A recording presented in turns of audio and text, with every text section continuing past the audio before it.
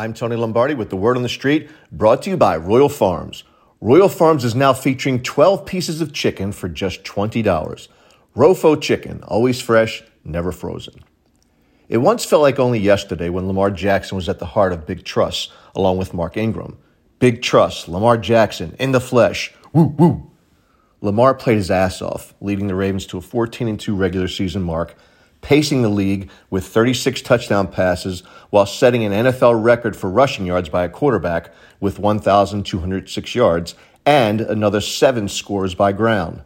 What a season, one deserving of just the second unanimous MVP in league history. The future seemed bright, and Lamar wore his shades proudly. The few times things didn't go well during that 2019 season, Lamar took the blame. He put it on himself, the way leaders do. When he could have accepted the tidal wave of accolades all to himself, he distributed praise, rarely soaking in any for himself. He respected the media, addressed them with yes ma'am and yes sir, miss and mister. He played with the youthful exuberance of a child, and his pure joy was contagious. He electrified the town. He was Lamarvelous. He was Houdini.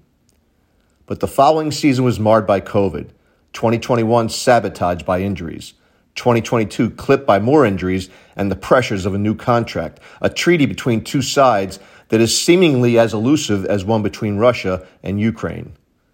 Those bright eyes of Lamar, which were once like windows to a pure soul, now seem weathered and tattered. The joy is gone. A player who once played for the name on the front of his jersey now only looks backward at the mirror to see the nameplate across his back. A player who once accepted blame and distributed praise now holds the team hostage. His stranglehold on the club prevents the team from moving forward. And now we're told he wants out. Big Truss is gone. Those days seem like such a long time ago. I'm Tony Lombardi.